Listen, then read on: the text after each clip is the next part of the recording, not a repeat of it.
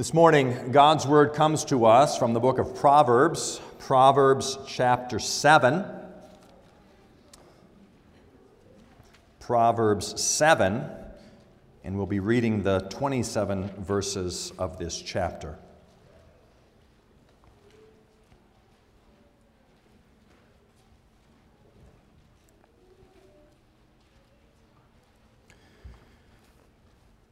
Proverbs 7, beginning at verse 1, what we hear now is God's word. My son, keep my words and treasure up my commandments with you. Keep my commandments and live. Keep my teaching as the apple of your eye. Bind them on your fingers. Write them on the tablet of your heart. Say to wisdom, you are my sister, and call insight your intimate friend, to keep you from the forbidden woman and from the adulteress with her smooth words.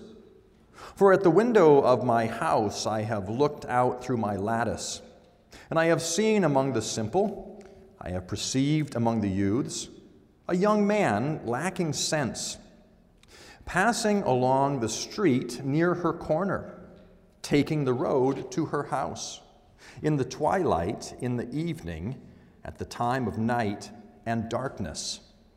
And behold, the woman meets him, dressed as a prostitute, wily of heart. She is loud and wayward. Her feet do not stay at home, now in the street, now in the market, and at every corner she lies in wait. She seizes him and kisses him, and with bold faith she says to him, I had to offer sacrifices, and today I have paid my vows. So now I have come out to meet you, to seek you eagerly, and I have found you. I have spread my couch with coverings, colored linens from Egyptian linen. I have perfumed my bed with myrrh, aloes, and cinnamon. Come, let us take our fill of love till morning. Let us delight ourselves with love. For my husband is not at home. He has gone on a long journey. He took a bag of money with him. At full moon, he will come home. With much seductive speech, she persuades him. With her smooth talk, she compels him. All at once, he follows her, as an ox goes to the slaughter, or as a stag is caught fast till an arrow pierces its liver, as a bird rushes into a snare. He does not know that it will cost him his life. And now, O sons, listen to me, and be attentive to the words of my mouth. Let not your heart turn aside to her ways. Do not stray into her paths. For many a victim she has laid low, and all her slain are a mighty throng. Her house is the way to Sheol, going down to the chambers of death. Here we end the reading of God's holy word. I invite you to turn to the back of your Trinity Psalter hymnals, to page 892 in the back section. This is the Heidelberg Catechism, and this morning we're looking at Lord's Day 41. I will read for you question and answers 108 and 109. Reading from page 892, question 108. What is God's will for us in the seventh commandment? That God condemns all unchastity, and that we should therefore detest it wholeheartedly and live decent and chaste lives, within or outside of the holy state of marriage. Question 109, does God in this commandment forbid only such scandalous sins as adultery? We are temples of the Holy Spirit, body and soul, and God wants both to be kept clean and holy. That is why God forbids all unchaste actions, looks, talk, thoughts, or desires, and whatever may incite someone to them. Well, this morning we are continuing our study of the second table of the law of God. We looked before at that first table of the law that looks particularly at our relationship with God. Now in the second table, our relationship with our neighbor. And we have seen so far in our study of God's law, there is often a much broader application than we think. We saw that last week when we looked at the 6th commandment, you shall not murder. We were taught by Jesus himself that includes much more than just the taking of someone's life. It includes our anger, and beyond that, we are actually to love those around us. We are to love our enemies. The command is much broader than we might think. We see the same thing today as we approach the 7th commandment. We may be tempted to very narrowly construe this command as dealing only with those who are married. But our catechism, a wonderful help in this, reminds us this. What is God's will for us in the 7th commandment? God condemns all unchastity. God condemns all unchastity. It is a command for all of us. The 7th commandment is a command for men and for women. It is a command for young and for old. It is a command for married and for those who are single. God condemns all unchastity. Now, children, the word unchastity is probably not a word you have heard before. It's not a word we use very often. In fact, as I was typing up my notes for this sermon, my spell checker didn't recognize the word unchastity. Kept having me try to change it to something else. Unchastity, children, you can just think of it like this. Unchastity has to do with being impure, unclean. God condemns uncleanness. God condemns impurity. God has called us to holiness in our relationships, and He condemns anything that mitigates against that, all unchastity, anything that would keep us from that holy walk with Him. So this morning we look to the Proverbs. Proverbs, wonderful instructions, often written as instructions from a father to a son, written to teach the way of wisdom, to teach the way of God. We remind ourselves that ultimately the Proverbs are from a father. They are from our Father in heaven, to instruct all of us how we are to live in a way that is pleasing to Him. So this morning, the word for us from our God, He condemns all unchastity. The 7th commandment, you shall not commit adultery. It is a command for all. But we perhaps should focus, particularly at the beginning of this sermon, on those who are married. Marriage is a blessing. It's a wonderful estate to enter into. And we must be so careful, those of us who are married, we must be so careful to guard that marriage relationship. To do all we can to keep it strong, to do all we can to keep it pure, that we not be tempted to inappropriate relations with others outside of the marriage. And in fact, I like how our confession puts this about God's call to us. He forbids all unchaste actions and whatever may incite someone to them. Even things which would incite us to unchastity, we must stay away from. I think in some senses, for those who used to want to find unchaste ways to live, inappropriate things to do, it used to be more difficult. If you wanted to find things you should not be looking at, things you should not be reading, you had to go to what was often the bad part of town, the seedy part of town, to find stores that would sell certain magazines and certain books, and you would go to these clubs, these ugly clubs. But there's been a certain sense now where doing those things has been brought to the light. We no longer talk about strip clubs. We talk about gentlemen's clubs. Well, who wouldn't want to go to a gentleman's club? No longer do we need to seek out places where these these things which might incite us to unchastity are, but these things come to us. They come into our very homes. They come into our dens, through our computers. The images seek us out now. I think even more so than in the past, we must be so very careful that we not find these things which incite unchastity. Because the images that we see today are just as deadly, are just as poisonous as those that used to have to be sought out years ago. I would be remiss in my obligation to you and the Lord if I did not particularly address the men in our congregation, the men who are married and the men who are single. We must be so careful in our thought life.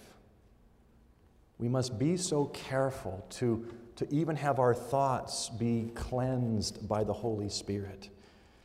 Because the path to unchastity often seems to start so small. It starts with just a click of the mouse and one image. And yet this simple beginning can so easily and so quickly grow to something which would ensnare us. God condemns all unchastity. We must flee these things which would incite impurity in our thoughts, impurity in our lives, whether married or single. We must be those who honor marriage, who recognize the vows taken in marriage. Because, when your parents got married children, they took vows, made promises to each other. And the promises they made were really a two-sided promise.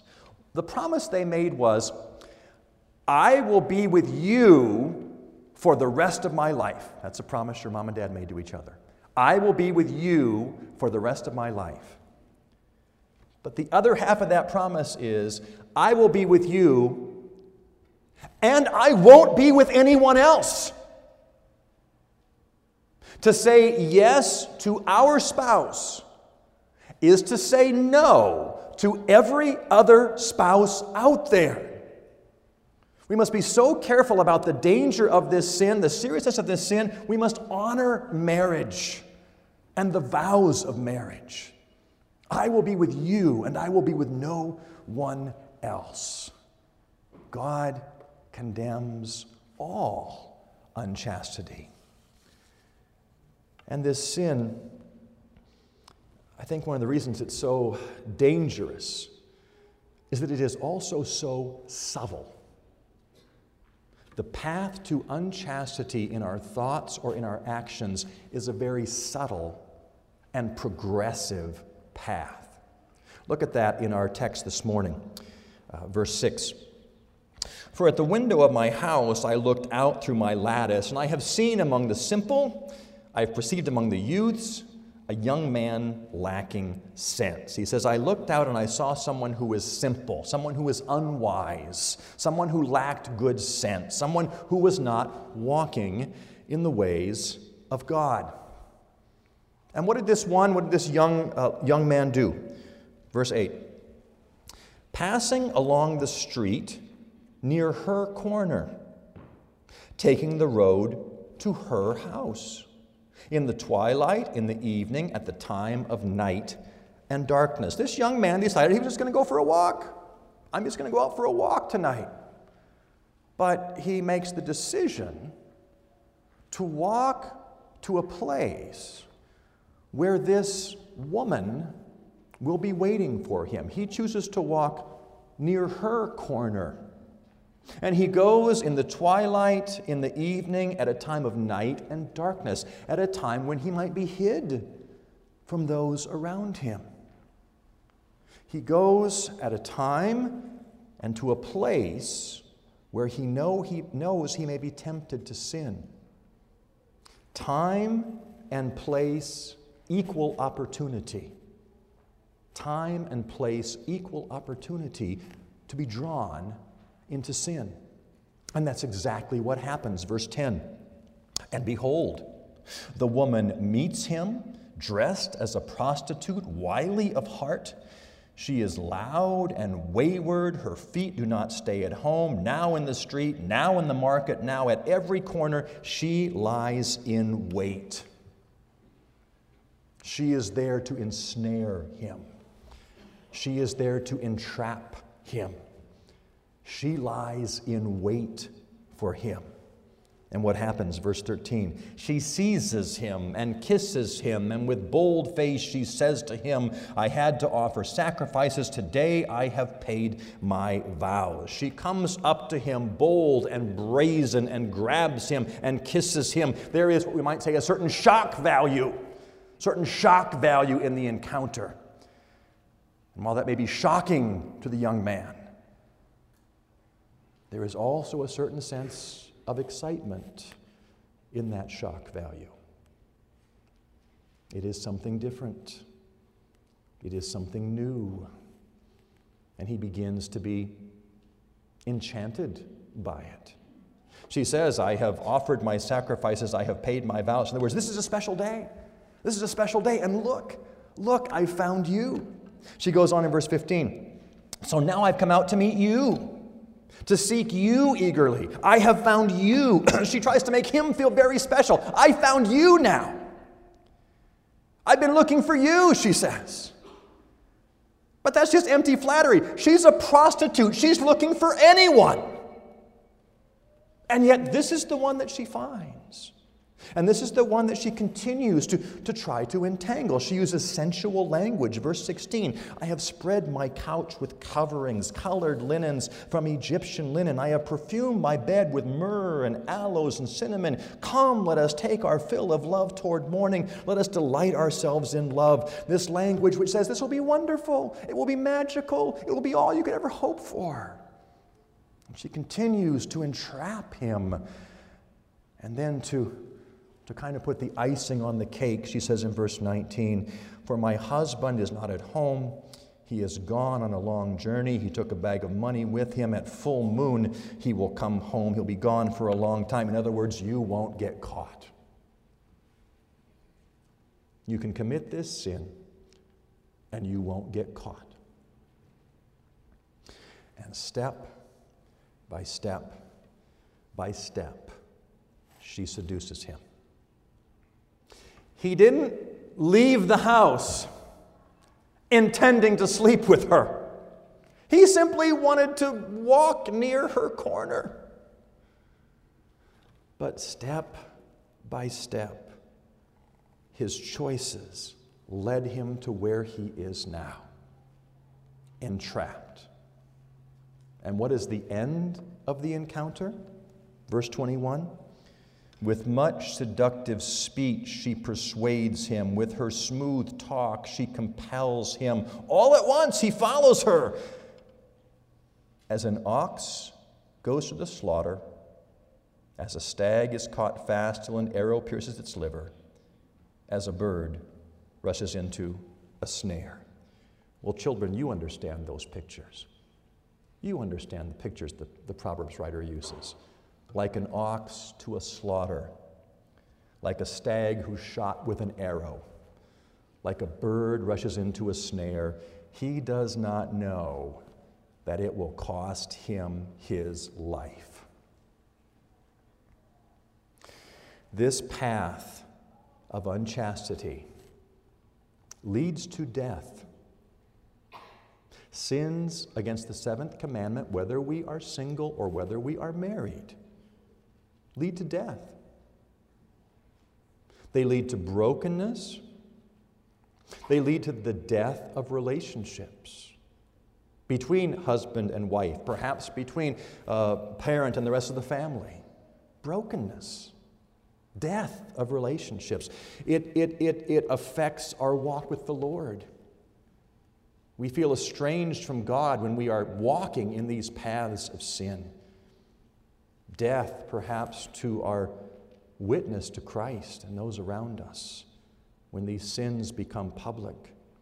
Death to future ministry opportunities in the church of God.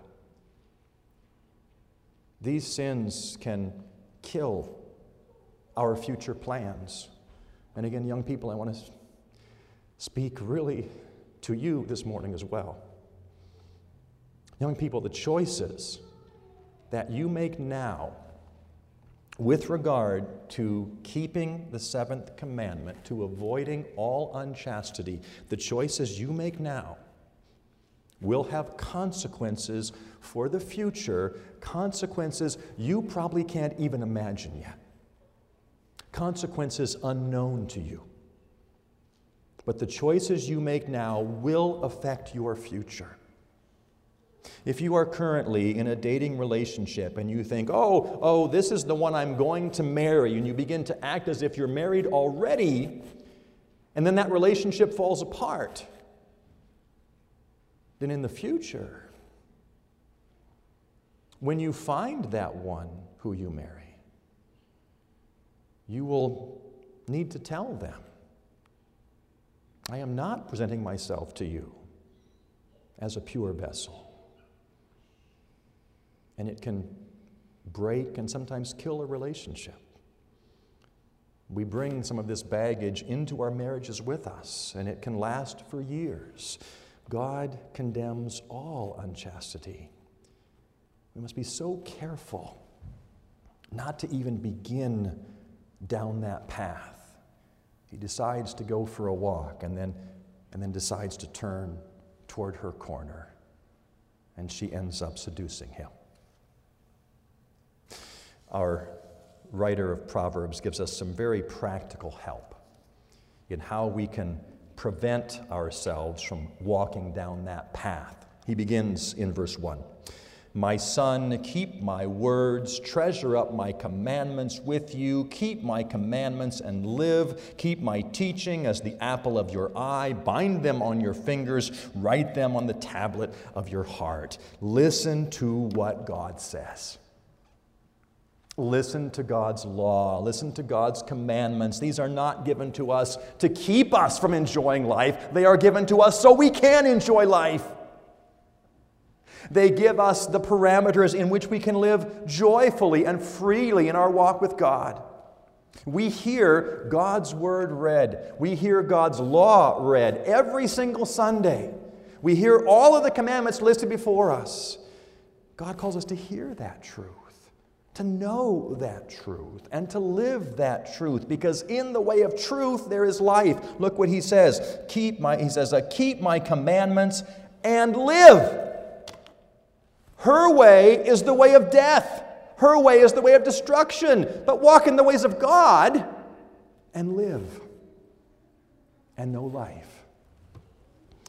He says in verse 24, and now, O sons, listen to me, be attentive to the words of my mouth. Let not your heart turn aside to her ways. Do not stray into her paths. Listen to God, and listen to those whom God has given to us to help us in our walk with Him. Young people, that's your parents. Listen to your parents when they advise you on your relationships. It may surprise you, but your parents understand sin a lot better than you think. Your parents understand temptation a lot more than you might imagine. And they perhaps have seen the consequences of giving into sin. God has given us parents to help us in our walk with Him. Listen to God. Listen to His Word. Listen to the helps He has given. Listen to the parents He has given to us to help us in our walk. And if those are not sufficient to encourage us in the path of righteousness, then listen to those who have gone through the hurts. Listen to those who know the pain firsthand. They will not tell you stories of a couch and linens from Egypt and fine perfumes. They will tell you stories of hurt and pain and tears. God condemns all unchastity. Guard your hearts. Guard your minds. Remember, time plus place equals opportunity. If you know there is a certain time and a certain place where you will be tempted to sin, then flee from that opportunity. Don't place yourself in that situation. We have to learn to think past short-term gratification and remember the long-term consequences when we fall into sin. Consequences for our marriages, consequences in our family, consequences in our ministry, consequences for our future. And if you find yourself starting down that road, turning toward her corner, then I want to encourage you in something very, very practical this morning. I would suggest that Proverbs 7, verse 27 should be written and stowed in all of our wallets and in all of our purses. When you find yourself tempted to go down that road, read this word of God. Her house is the way to Sheol, going down to the chamber of death. Remind yourself of what the Word of God teaches. Take out that verse, for the Lord God, by His Spirit, uses His Word to encourage us, to warn us, and to change our hearts. Why so much concern about do not commit adultery? God condemns all unchastity, as we have seen in our evening services the last 2 weeks.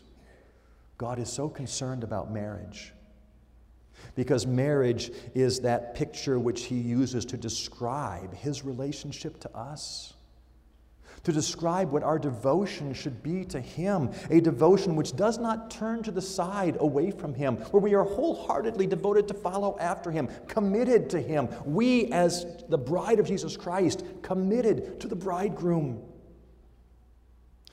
Idolatry, turning away from God, is spiritual adultery.